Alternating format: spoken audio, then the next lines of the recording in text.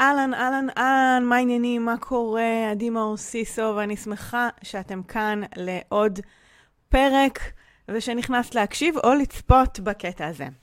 הקטע הזה לקוח מתוך תוכנית הבוקר שלי, תוכנית שהתחלתי בוקר בשבע, בתקופת הקורונה, לאור המצב ומתוך רצון לתת ערך בתקופה הזאת, ומצאתי את עצמי ממשיכה וממשיכה וממשיכה, ועלו שם הרבה נושאים חשובים ששמורים לא רק לתקופה ההיא, אלא בכלל להתפתחות שלנו, לצמיחה שלנו, לחוסן, כלים שיכולים לעזור לנו בכל מיני תקופות בחיים, גם עכשיו, גם תמיד. אז אני מקווה שתהני מהקטע הבא. כאמור, הוא לקוח מתוך שידור חי, אז אם אני מקשקשת תוך כדי או עונה למישהי, שתדעי שזו הייתה בעצם אינטראקציה בלייב, וגזרתי ממנה את הקטעים הרלוונטיים, כדי שתוכלי להאזין למיטב התוכן שהעליתי. אז תהני בשידור, ואנחנו נשתמע בסוף. ביי! אז בוקר טוב לכל מי שמצטרפת אליי, כיף להיות פה הבוקר. כמובן, כמו שהבטחתי אתמול, הנושא המרכזי יהיה דחיינות, אז בוקר טוב. למה לא דיברתי על דחיינות עד עכשיו? ולמה כאילו גם לא כל כך רציתי לדבר על דחיינות עד עכשיו? כי באיזשהו מקום הרגשתי שזה במחאות נושא קטן, או נושא כאילו שהוא לא אישו, קצת שולי. למה בעצם אני אומרת את זה? כי אני יודעת שעבור הרבה מכן, וגם עבורי, כאילו, יש דברים שפתאום הופכים להיות משהו שאני דוחה כל הזמן, ואני לא מבינה למה אני דוחה את זה, ואני מבינה שחלקכן רואות את זה כבאמת עניין, איזשהו אישו, שאני אומרת, אני פשוט דחיינית, ואני כן רוצה לשמוע רגע מתוך מי שכן התייצבה לשידור הבוקר, מי מגדירה את עצמה בתור דחיינית. אוקיי? ותכף אני אסביר את זה, למה לא נכנסתי לזה עד עכשיו לעומק, ולמה אני הולכת להוציא אתכם מזה ממש מהר. כאילו, יותר מהר ממה שאתם חושבות. אז האם אתם כאלה? האם אתם אומרות לעצמכם את זה? אני רוצה לשמוע באינסטגרם ובפייסבוק.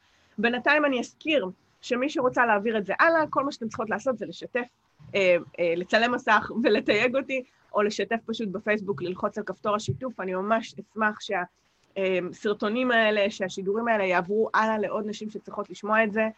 אז אנא מכן במטוטה, תפיצו. הנה, אני רואה שאתם אומרות בחלק מהדברים, אני דחיינית רק בדברים שאני לא אוהבת לעשות, אני מאוד, אני, אוקיי, יופי. אז יש פה כאלה. אני חוטאת, אני דחיינית אקדמאית. זאת אומרת, יש פה גם ספציפיות בנושאים, אני מבינה את זה, זאת אומרת שיש נושאים שאני דחיינית בהם, אוקיי? שאתם אומרות על עצמכם שאני דחיינית. עכשיו, אני רוצה להסביר לכם משהו. הסיבה שלא דיברתי על הנושא הזה עד עכשיו, כי זה משהו טכני. תקשיבו לי טוב. דחיינות זה לא משהו אישיותי. זה משהו טכני. אני אגיד את זה עוד פעם. דחיינות זה לא משהו אישיותי, זה משהו התנהגותי, טכני. והצעד הראשון להפסיק להרגיש שאתם דחייניות, זה להפסיק להגיד שאתם דחייניות. אתם לא דחייניות. אתם דוחות דברים שמורכב לכם להתמודד איתם, ותכף אני אסביר גם שם ברמה הטכנית איך להתמודד עם זה, אוקיי? אתם לא דחייניות. אתם דוחות משהו מסוים, לא סתם אמרתם בדברים מסוימים או בדברים ספציפיים, גם אם זה הכל, זה לא באמת הכל. כי שיש משהו שחשוב לכם לעשות, או שחשוב לכם בחיים, או שחשוב לכם להשיג, כנראה שאתם תעשו אותו, נכון? אז דחיינות זה לא מרכיב אישיותי, אבל מה קורה? ברגע שאני חווה איזה משהו שמציק לי, ואני לא יודעת איך להתמודד איתו, אז אני יוצאת מנקודת הנחה שככה אני. ככה אני כזאת. כלומר, זה חלק ב-DNA שלי בלתי ניתן לשינוי. ואני מתחילה להגיד על עצמי, אני ככה, אני ככה, אני ככה. עכשיו, זה נכון על דחיינות, זה נכון על גם הרבה דברים אחרים שאתם אומרות לעצמכם, אני כזאת. וזה לא עובד ככה. כי אישיות זה לא DNA. אישיות מורכבת מהרבה התנהגויות, בין היתר, אוקיי? אבל המון התנהגויות. וכשאני אומרת על עצמי שאני כזאת, אני כמו צורבת בזהות שלי שאני כזאת. ואז קשה להרחיק את זה, קשה לנתק משהו מהזהות שלי, אם אני מאמינה שאני כזאת, כי התודעה שלי כל הזמן תחפש הוכחות לזה שאני כזאת, כי אני כזאת. אז הנה, גם בזה אני דוחה, גם בזה אני דוחה, הנה, גם פה אני לא ככה, גם פה אני לא ככה. אז ברגע שאני מדביקה משהו לזהות שלי, אז השינוי הרבה יותר קשה, כי אנחנו כל הזמן מחפשות צידוקים, או התודעה שלנו כל הזמן מחפשת צידוקים ללמה זה כזה.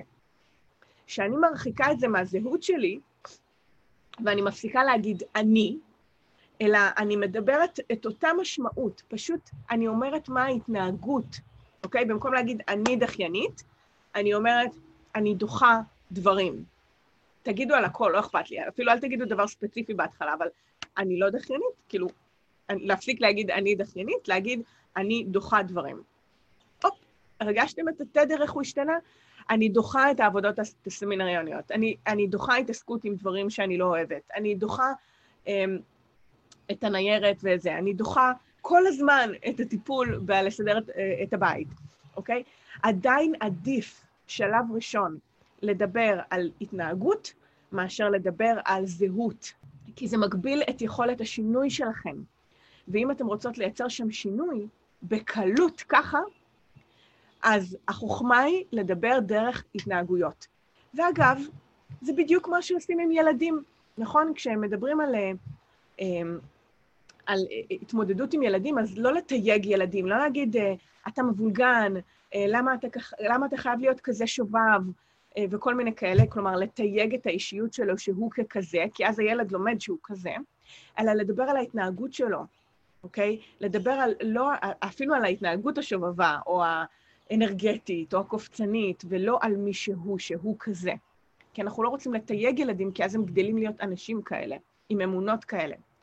אז גם אם לכאורה האמונה הזאת כבר הושרשה בכם, הצעד הראשון לעשות שם שינוי בקלות, בכזה, ככה כמעט, זה להרחיק את זה מהאני להתנהגות שלי.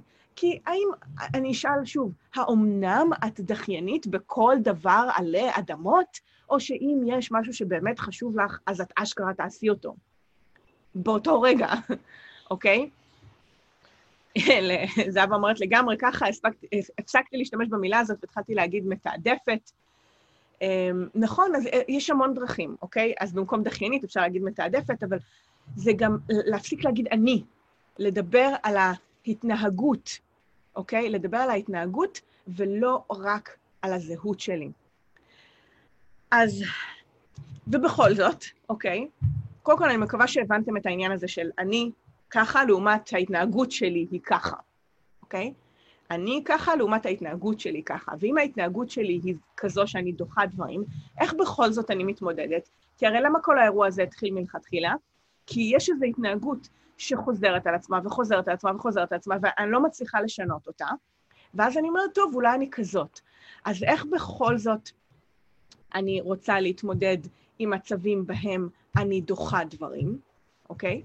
פה חשוב לי להגיד, חד משמעית, שכשאתן דוחות משהו, זה יושב על משהו, אוקיי? אנחנו לא דוחים סתם. כשאנחנו דוחות משהו, שאנחנו מרחיקות את זה מהמימוש שלנו, כלומר, מהיכולת שלנו לממש את זה, זה אומר כי יש משהו, אפילו בתת מודע, לא תמיד אנחנו יודעות לשים על זה את האצבע בשלב ראשון, אבל אפילו בתת מודע יש משהו שמציק לנו, ולכן גורם לנו לדחות את הפעולה. וזה הולך בכמה רמות, מהרמה הכי פרקטית שיש לרמה, נקרא לזה, רוחנית יותר גבוהה. אז ברמה הכי פרקטית שיש, לפעמים אני לא יודעת מה לעשות. כלומר, זה כל כך חדש לי, זה כל כך כזה, עם מלא סימני שאלה, עם תמונה כזאת היא לא ברורה שאני לא מכירה עדיין, אז אני באמת לא יודעת מה לעשות, אין לי את הידע. אז כשאני אעצור ואתחיל לשאול את עצמי, למה אני דוחה את זה בעצם? שזה הצעד הבא, אוקיי? אחד זה להבין שזה לא בזהות שלי, זה ההתנהגות שלי, ואז אני רוצה לשאול את עצמי אשכרה, רגע, אני עוצרת רגע. למה אני דוחה את זה? אוקיי? מה קורה פה בעצם? למה אני דוחה את זה? מה מציק לי? מה לא סגור לי פה? מה קורה שאני דוחה את זה? כי עצם זה שאני אעצור ואתחיל לשאול את עצמי שאלות על הדבר הספציפי הזה, על הדחיינות הספציפית הזאת, אז יתחילו לצוף תשובות. האם זה העניין של ידע? האם אני לא יודעת פה משהו? מה אני לא יודעת בדיוק? כי ברגע שאתם תתחילו לשאול שאלות כאלה, אז גם יגיעו התשובות. אוקיי? יגיעו התשובות של איזה מידע אני צריכה להשלים, כי לפעמים אני צריכה אולי להתייעץ עם אנשי מקצוע, לפעמים אני צריכה לקרוא איזה מאמר, לפעמים אני צריכה לפתוח איזה ספר. כלומר, יש איזשהו ידע קטן שאני צריכה להשלים, שפשוט יעזור לי להבין מה הצעד הבא, ומה הצעד הבא, ומה הצעד הבא. ואז כשהתמונה מתבהרת, אז אני אוכל טכנית להתקדם, כי הצעדים יהיו ברורים לי. לפעמים, העניין של הדחיינות זה לאו דווקא רק הידע, זה באמת חוסר הבהירות. חוסר הבהירות לגבי מה אני רוצה. לא רק ממש טכנית מה הצעד הבא, אלא אין לי את החזון, אין לי את הוויז'ן לגבי בדיוק לאן זה הולך. ואם לא ברור לי לאן זה הולך, אז התודעה שלי, פנימית, ששומרת עליי מדברים מסוכנים, אומרת, לא, לא, לא, שנייה, יש לה חוסר בהירות שם. לא ממש סגור לך לאן זה הולך, לאן זה מתפתח, מה את רוצה מזה. אז תעצרי, סליחה, למה את מתקדמת? לאן את מתקדמת? התודעה שלכם עוצרת אתכם, כדי שלא תיכנסו למצבים מסוכנים, אוקיי? אז אם זה ידע, לכו תשלימו ידע. אם זה בהירות, אז תשאלו את עצמכם, רגע, אז מה אני בעצם רוצה מהדבר הזה? למה בכלל זה הגיע לצלחת שלי? מאיפה הרצון הזה הגיע? לפעמים צריך להשלים את תמונת הבהירות, כדי שאפשר יהיה להתקדם, אוקיי? זה לא סתם. דברים לא קוראים לנו סתם. שוב, זה לא טבוע ב-DNA שלנו חקוק בסלע. לא, לכל דבר יש סיבה. אז אם לכל דבר יש סיבה, אז בואו נשאל רגע את המערכת הפעלה הנהדרת שלנו, מה הסיבה. אז אמרנו ידע, אמרנו בהירות, לפעמים זה אנרגיה. לפעמים הפעולה דורשת הרבה מאמץ. לפעמים להתקדם לכיוון מסוים, דורש מאיתנו התגייסות אנרגטית, להרים את הטלפון, כן, גם אם זה רק טלפון, אוקיי? לפעמים מנטלית זה דורש אנרגיה, שאולי המצברים שלי כרגע ריקים. עבר עליי שבוע מאפן, אני לפני מחזור, כולם צעקו עליי היום, לא יודעת, whatever, כל סיבה שהיא, הייתי עם הילדים חודשיים בבית, כל סיבה שהיא שרוקנה לנו את האנרגיה המנטלית, שבה אני אומרת, אין לי מאיפה לגרד עוד, אז עכשיו להתמודד גם עם שיחת טלפון, לא יכולה, אוקיי? אז לפעמים זה גם מהמקום הזה, שאין לנו את האנרגיה הנדרשת כדי לגייס את הפעולה הבאה, אוקיי? ובגלל שאין לנו את האנרגיה, אז אנחנו נוטות לדחות. שוב, אנחנו לא שמות לב, כי אנחנו לא עוצרות לשאול למה אני דוחה את זה. אז אני אומרת, טוב, אני דוחה, אבל שאלתם את עצמכם, ביררתם על מה זה יושב? אז אמרנו ידע, אמרנו בהירות, אמרנו אנרגיה ומאמץ, אוקיי? לפעמים זה אגב אנרגיה מנטלית, לפעמים זה אנרגיה פיזית. לפעמים אני פשוט עייפה ואני מושכת. אתם מכירות את המצבים האלה שבהם אתם מושכות דרך השעה הקשה ביום ומכינות איזה 3 כוסות קפה ברצף, או שאתם עייפות ואתם מושכות אל תוך הלילה ואתם כאילו חצי זומבי, אבל אתם אומרות, רק אני אסיים את זה. אבל אין לכם באמת את הכוח הפיזי. ועדיף שתלכו לישון, אוקיי? או תנוחו. אז זה יכול להיות אנרגיה מנטלית ויכול להיות אנרגיה פיזית. אז שימו לב כמה דברים אמרנו כבר, שיכולים להיות קשורים למה שנקרא דחיינות, אוקיי? לפעמים יש פה, ושימו לב, אני מתחילה לעלות כאילו מהרמה של ידע, ואולי מה אני רוצה, ואנרגיה פיזית ואנרגיה מנטלית, יש רמה יותר גבוהה, שבה זה כבר אולי מתקשר, אני יכולה לקשר את זה לאינטואיציה שלנו, אפשר לקשר את זה לרמה רוחנית יותר גבוהה של הכוונה. לפעמים תחושת הבטן שלי אומרת לי משהו, ואני לא מקשיבה לזה עד הסוף. לפעמים אני דוחה, כי בתכלס אם תשאלו את עצמכם, למה אני דוחה את זה? אז כאילו אתם תגידו תשובה כמו, משהו לא מרגיש לי נכון, זה לא מרגיש לי, אני לא יודעת למה אני דוחה את זה, זה לא מרגיש לי טוב, או לא מרגיש לי נכון. זה הבטן מדברת איתכם, או האינטואיציה מדברת איתכם, או איזושהי הכוונה שאתם אולי עדיין לא מקשיבות לה עד הסוף, אז מבעבע בכן איזה קול כזה שעוצר אתכם מלהתקדם. וגם זה לגיטימי. כי מה שלמדתי על בשרי לאורך השנים, שהרבה פעמים החוסר שקט הזה של אני דוחה ואני לא שקטה עם זה, אני דוחה ומשהו פה לא סגור, אני דוחה כי זה מרגיש לי ככה וככה, בלונגרן, בדיעבד, אני מגלה שטוב שחיכיתי, טוב שלא יצאתי עם הפרויקט הזה, טוב שלא עשיתי את השיתוף פעולה הזה, אוקיי? כי 1, 2, 3, 4, כי זה לא היה טיימינג, כי זה לא היה בן אדם הנכון, כי היה יוצא מזה משהו בעייתי, כי הייתי מפסידה כסף, כי אחר כך החברה הזאת קרסה, כי, אני לא יודעת, כי קורונה. זאת אומרת, יש איזה משהו בהכוונה הגבוהה שלכם, שמכוון אתכם כל הזמן. תקראו לזה אינטואיציה, תקראו לזה לב, תקראו לזה בטן, תקראו לזה מלאכים, זה לא ממש משנה, אבל זה קיים במרחב שלנו. וגם זה לפעמים מכניס לנו את הגירוד הפנימי של, אני דוחה את זה, אבל אני כאילו גם לא מתייחסת לזה, ולכן זה מציק. אבל זה לא, זה הכוונה, אוקיי?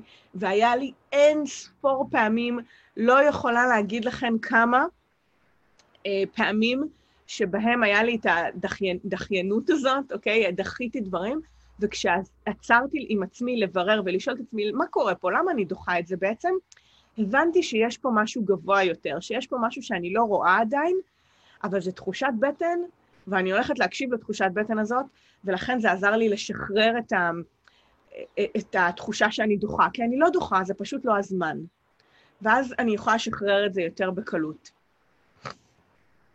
אוקיי, עכשיו רחל שאלה שאלה נהדרת, התכוונתי להגיע לזה בכל מקרה, ואני שמחה שאת שואלת את זה. איך מבדילים בין אינטואיציה כזאת שקצת עוצרת אותנו, לבין פחד, אוקיי? איך מבדילים בין אינטואיציה שאומרת לנו בבטן, רגע, זה לא חכי, לבין פחד שעוצר אותנו, נכון? כי הרי על פניו זה עוצר אותנו, וזה עוצר אותנו, איך אני אדע מאיזה מקום אני עוצרת? עכשיו, פה יש לי טריק מאוד נחמד. פה אני בעצם נעזרת בתמונה העתידית שלי. כי הפחד והאינטואיציה הם רלוונטיים לאותו רגע. נכון? אני מרגישה את זה עכשיו על הדבר שאני רוצה לעשות. אבל איך אני יודעת, כאילו, אם זה לא, אם זה, מה שנקרא, אם זה טוב או אם זה רע? אני קופצת לעתיד. אני רוצה להסתכל לעתיד ולראות איך התחושה שלי לגבי הדבר. כשאני לוקחת את הדבר ואני מדמיינת אותו, אני העתידית שלי, של עוד, שוב, תלוי בדבר, כן, אבל עוד שבוע, עוד חודש, עוד שנה, עוד 5 שנים, שאני מדברת, מתארת לעצמי את התמונה העתידית שלי, את האני העתידית עם הדבר הזה שאני דוחה. האם אני רואה תמונה, וגם איזה תמונה אני רואה? הרבה פעמים כשיש פחד אמיתי, אז אני לא אראה את התמונה, אוקיי? או שהתמונה תקושר לי עם משהו שלילי, עם לחץ, אגב, אני מדברת על גם, שוב, לא פחד, כי אמרנו שאפשר לדבר עם גמד הפחד, אלא האינטואיציה שאומרת לנו, אני אנסח מחדש, כי אני לא רוצה לבלבל אתכם. כשיש בי אינטואיציה שאני לא צריכה ללכת לדבר הזה, אוקיי? שיש בי אינטואיציה שאני לא צריכה ללכת לדבר הזה, אז מה שאני אראה זה כמו תמונה עתידית של מה שהאינטואיציה שלי אומרת. זה אומר שאני אראה משהו שמלחיץ אותי, שזה יעורר בי רגשות פחות טובים. נגיד, אם האינטואיציה שלי אומרת, זה יסבך אותך, זה ישתה לך מהזמן, וזה לא פחד, זה אינטואיציה, שאומרת, יש לך דברים משמעותיים יותר לעשות, אז כשאני אחשוב על התמונה העתידית, אני אראה את עצמי לחוצה, הרגש לא יהיה רגש של התרגשות, או שמחה והתרחבות, אלא קיבוץ ומצוקה. ואם התמונה העתידית שלי מלחיצה אותי, אז זה לא טוב. זה אומר שיש בי משהו שעוצר אותי מלייצר את התמונה העתידית הזאת. אוקיי? ואם למשל יש בי פחד, ואני חושבת על העתיד, זאת אומרת, יש לי פחד למשל להתקדם לאיזשהו פרויקט נורא גדול, שאני אומרת, אני לא יודעת, אני מפחדת שזה יהיה גדול עליי, שזה לא יצליח, אבל אני מדמיינת את התמונה.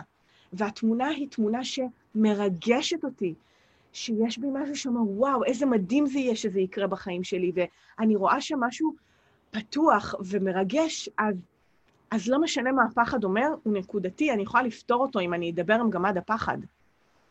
ויש בי רצון להתקדם, ואני דוחה את זה, כי אני לא דיברתי עם הפחד, ולא פתרתי איתו את השיחה הזאת.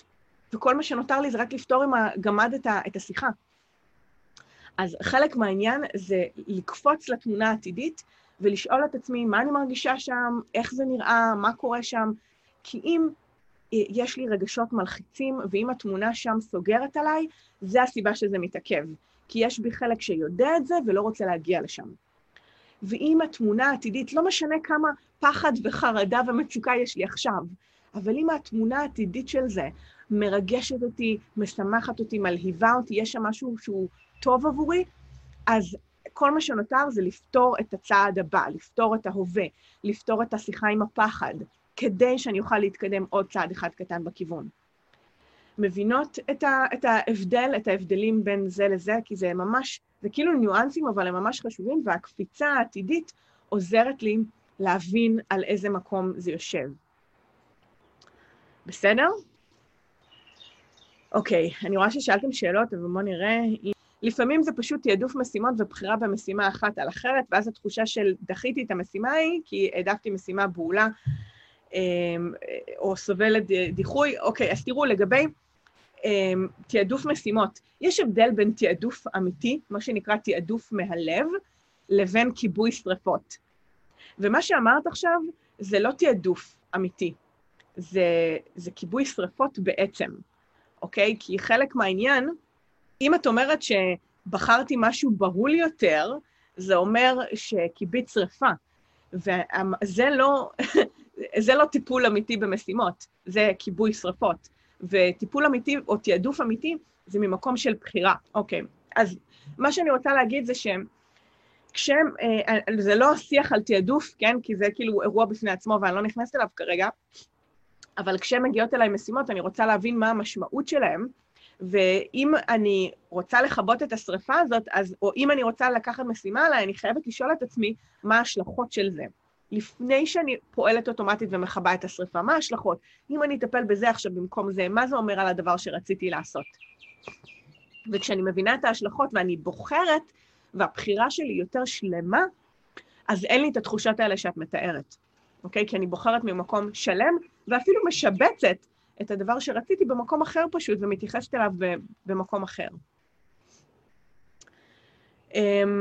אבל אם אני דוחה קורס והגשת עבודות, זה לא קשור לשום דבר, זה סתם חוסר חשק, אין לי אופציה לחשוב ולהרגיש יותר מדי. חוסר חשק שווה חוסר האנרגיה שדיברתי עליו קודם. אין לך במקרה הזה אנרגיית, חשק זה אנרגיה פנימית, זה אנרגיה מנטלית, אוקיי? התלהבות, חשק, אנרגיה מנטלית, זה יושב על אותם דברים. ויכול להיות שזה נקודתית משהו שאת צריכה לתדלק, להזכיר לעצמך למה את עושה את זה, ומה יקרה אחרי שתסיימי את זה, ואיך יראו החיים שלך אחרי שתגישי את זה, ואיזה כיף יש שזה יהיה מאחורייך, ולתדלק את החשק ממקומות אחרים, זה אנרגיה מנטלית לכל דבר, מה שדיברתי עליו קודם. הרבה פעמים יש בלבול בין פחד להתרגשות, לא הייתי רוצה לעשות את זה מלכתחילה אם זה היה מפחיד, איך יודעים מה עושים. אז שוב, דיברתי על זה קודם, על פחד והתרגשות.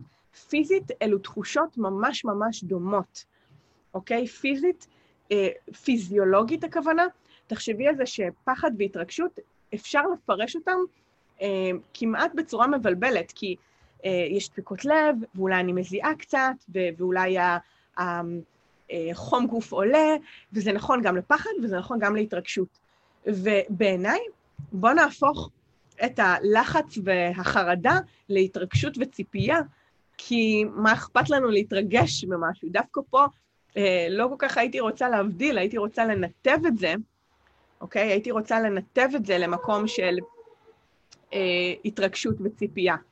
אמרנו שדחיינות יושבת על משהו, והעניין הוא לעצור קודם כל, ולשאול את עצמי, לא, סליחה, להרחיק את זה מהזהות שלי, להפסיק להגיד אני דחיינית, כי זה לא זהות, זה התנהגות.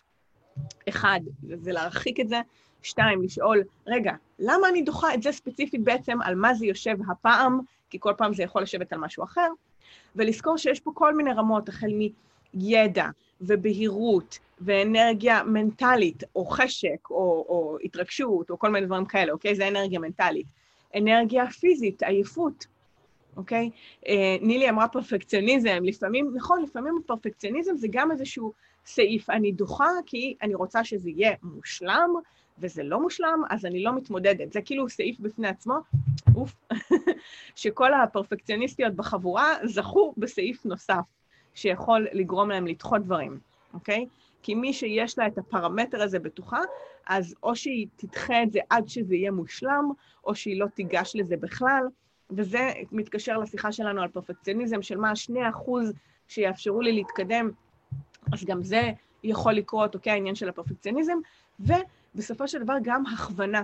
לפעמים יש לנו אינטואיציה, תחושת בטן, הכוונה גבוהה, משהו שאומר לנו שזה לא הנתיב שלנו, ואנחנו לא מקשיבות לזה עד הסוף, ולכן זה גורם לנו בעיקר לדחות את העניין, ואם נבדוק באמת אפילו תמונה עתידית ונקפוץ קדימה, ונשאל את עצמנו איך זה מרגיש לנו בעתיד, ונדע להבדיל האם זה משהו שבאמת אומר לנו לעצור, כי אם זה אינטואיציה שאומרת לנו לעצור, אנחנו נרגיש את זה מאוד ברור בראייה עתידית. אנחנו נראה את התמונה הבעייתית שעלולה להתפתח, וזה יעזור לנו לשמוע את הקול הפנימי הזה. ואם נראה תמונה חיובית, מרגשת, מצמיחה, מחזקת, נבין שזה פחד שפשוט צריך לדבר איתו כרגע, כדי לעבור את המשוכה הזאת. אז כאילו נתתי לכם את כל הקשת של דרכי ההתמודדות, כי דחיינות זה מה זה פציח.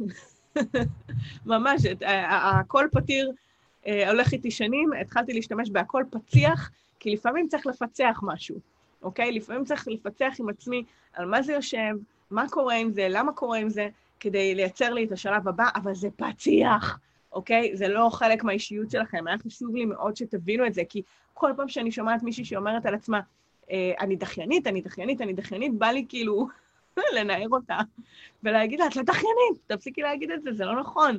את דוחה משהו, בסדר, בואי נבין למה את דוחה את זה. וזה נכון לגבי כל משהו זהותי שאתם אומרות על עצמכם ותרצו לשנות. בסדר, יקרות. אז יאללה, בנימה הזאת, אני אשמח לשמוע מה אהבתם, מה לקחתם, מה אתם יוצאות מהשידור הזה הפעם, מה דיבר עליכן, מה תפס לכם את האוזן, מה הדבר שאיתו אתם יוצאות ליום-יום. עלו פה הרבה מאוד דברים, לקחתי את הזמן הבוקר. אורה אומרת, מה אני עם קשב וריכוז וזה חלק מהדחיינות? לא, בואי תבדילי מדברים שאת דוחה לדברים שאת קופצת ביניהם. זה לא אותה התנהגות. אני דוחה משהו כי לא פתור, והדוגמאות שנתתי, ויש קשב וריכוז שגורם לי לקפוץ בין דברים, ואז אני צריכה לטפל בקפיצה שלי וביכולת שלי להתמקד במשהו ולשים את עצמי במסגרת. זה לא אותם דברים, אוקיי? אורה. נטע אומרת, זה שיעור שבא לי לתמלל ולתלות על הקיר. יאללה, לכי על זה, נטע. מזל שהכל נשאר באינסטגרם ובפייסבוק, ואת יכולה לחזור לזה לכל קטע שאת רוצה, ולהקשיב שוב. אז באהבה רבה. המילה פציח, גם להפוך פחד להתרגשות. כן, זה משהו שעלה בשיחה ביני לבין יעל דורון יבין לפני עשור לדעתי, באחת השיחות שלנו, ממש מזמן, שהיה לנו איזה סיעור מוחות קטן, ודיברנו על זה שאיזה מדהים זה להפוך פחד, לחץ וחרדה להתרגשות וציפייה. להפוך לחץ וחרדה להתרגשות וציפייה, כי פיזיולוגית זה אותם סימנים, וזה רק עניין טכני, פרשנות, רק פרשנות. יונית אומרת להרחיק מהזהות, שזה מה שהיא לוקחת.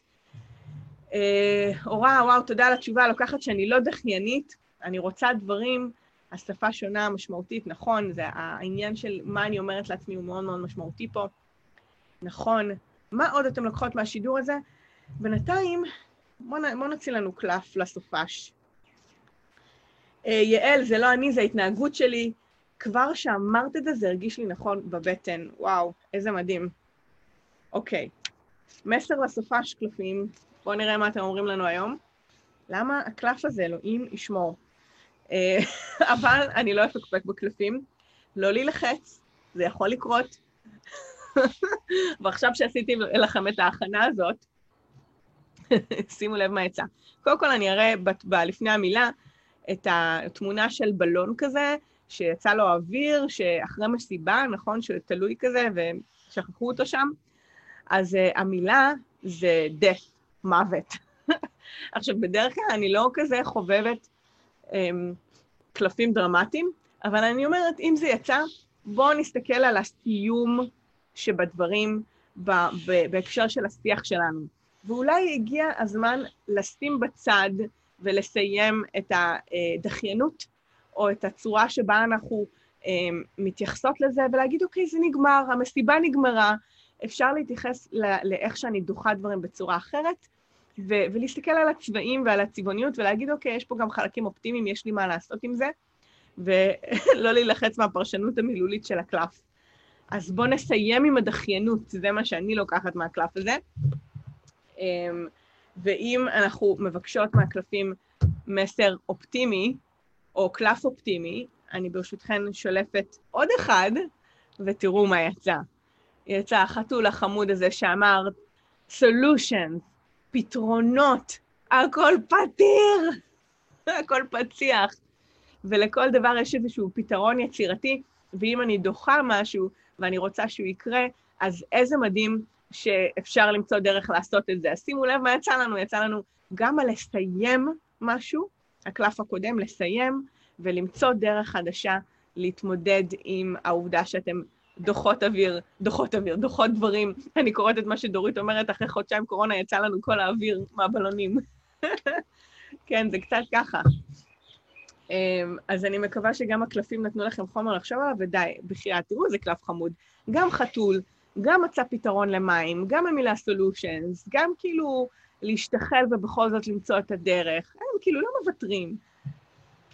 אז אני יוצאת עם החתול הזה לסופש, ואני מקווה שזה נתן לכם חומר למחשבה, שמעכשיו אם תעלה בכן דחיינות, או התחושה הזאת שאתם דוחות דברים, אתם אשכרה, תסתכלו על זה, ותעשו עם זה משהו, כי יש מלא מה לעשות. היה לי תענוג אתכם הבוקר, התענגתי על כל דקה, לקחתי את הזמן, שבוע הבא השידורים יהיו יותר קצרים, אבל אנחנו נמשיך אותם סביב 7 בבוקר. יאללה, שיהיה לכם סופש מהמם, ואנחנו ניפגש בהמשך. אז ביי. יקרה, ממש שמחה שהייתי איתי פה בפרק, אני מקווה שנהנית, שלקחת ערך ויצאת ככה עם חומר למחשבה. אני כרגיל אשמח לשמוע מה אהבת, מה לקחתי, מה את יוצאת מהפרק הזה באתר. את יכולה להיכנס עכשיו ל-adimoosiso.co.il, ותחת הפרק הזה שיעלה גם הוא לאתר להשאיר את התגובה שלך ומה לקחת. כרגיל אני אשמח להפיץ את התכנים האלה לעוד נשים שזקוקות לשמוע את זה, ככה שאם יש חברה, קולגה, בא לך לשלוח את זה בוואטסאפ, לשתף בפייסבוק או כל דבר מהסוג הזה, אנא, עשי זאת. התכנים האלה אחר כך מעדדים בעולם ומגיעים בדיוק לאוזניים הנכונות. שוב, תודה רבה שהיית פה, ואנחנו נשתמע בפרק הבא. ביי בינתיים.